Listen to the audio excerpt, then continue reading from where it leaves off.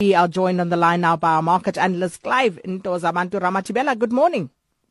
Bana basikolo, tonsikolong, ukachipiyalla, ding dong, belele, harala.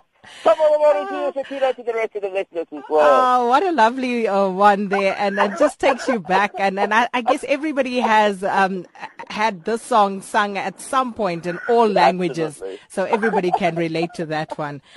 Well, everybody's going back to school this morning, but the rand, at least looking somewhat better this morning as it rallies to end a 7-day losing streak. Clive?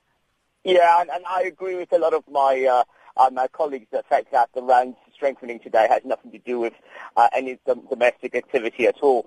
In actual fact, it has to do with the fact that there was some stability retained again back in the Chinese market when they explained the fact that there's going to be referendums taken to make sure that they stabilize the economy, specifically their market, the equity space as well. So we saw the weakening dollar as well, which could have contributed as well to the slight strengthening of the rand.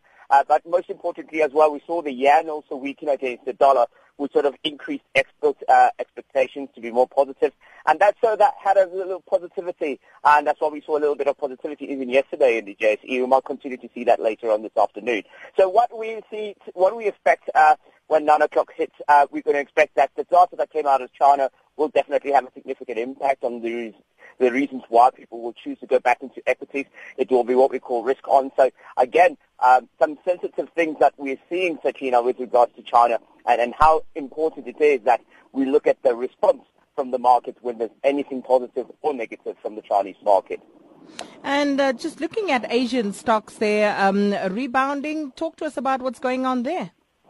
The rebound is mostly built behind what happened with the Japanese yen, which was slightly a bit weak, and so it boosted export numbers. So what happened is that the statements by the Chinese government or rather the PBOC, which is the People's Bank of China, to say that they're going to actually make things correct now, has created this new optimism within the market. And so we started seeing it in actual fact. If you look at the MSCI Asia Pacific, it went into the positive for the first time in early hours of this morning, just about 40 basis points. And so what that meant was that we're going to see a similar trend within the emerging market space continuing to create a bit of green light at the end of the tunnel for most of those markets. So you look at, for example, the emerging market currencies as well. I'm including the rand, which I've spoken about already, but the ringgit as well, as the yuan as well.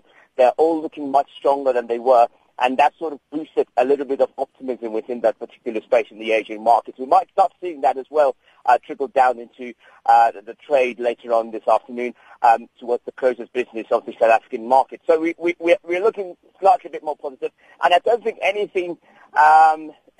impact was felt by the data that came out yesterday from the South African side in terms of PMI. So all this is positive, I suppose, Sakina, and we must take every little positivity that comes our way at this moment because it's been such a bad start to 2016. It certainly has.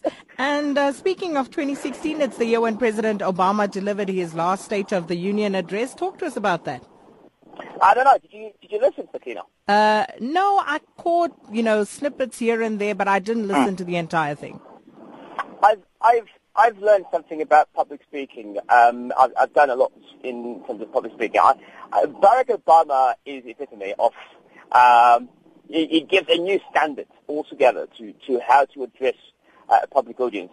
And yesterday, for the first time, he made a few comments that actually got the House up and clapping hands, both the Democrats and the Republicans.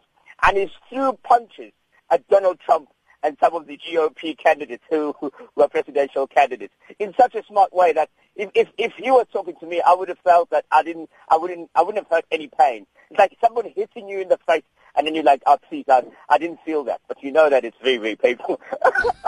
So he's a soft man. He's brilliant at his speech, and he says one of the regrets that he has is that he's seen a more divided House than any other time. in the history of the American politics. So he says that's his regret, that he couldn't get everybody to be on the same page as him as much as he would have liked to. But he promises that his last year is going to be concentrated on, again, stabilizing further the economy, making sure that there are more jobs, there are more opportunities in America, and that they stop talking about all this terrorism and pointing fingers at one particular religious group, which is just not great. So for me, it was another classical Barack Obama speech. It took me back to 2008 at his inauguration. It really does inspire you to listen to that man speak. Well, you make me want to listen to it, so I'll go and look for it and see if I can listen to most of it at least later on. Thank you so much, our market analyst, Clive Ramathibela. 106.6, the home of SAfm in Bloemfontein. SAfm, South Africa's news and information leader.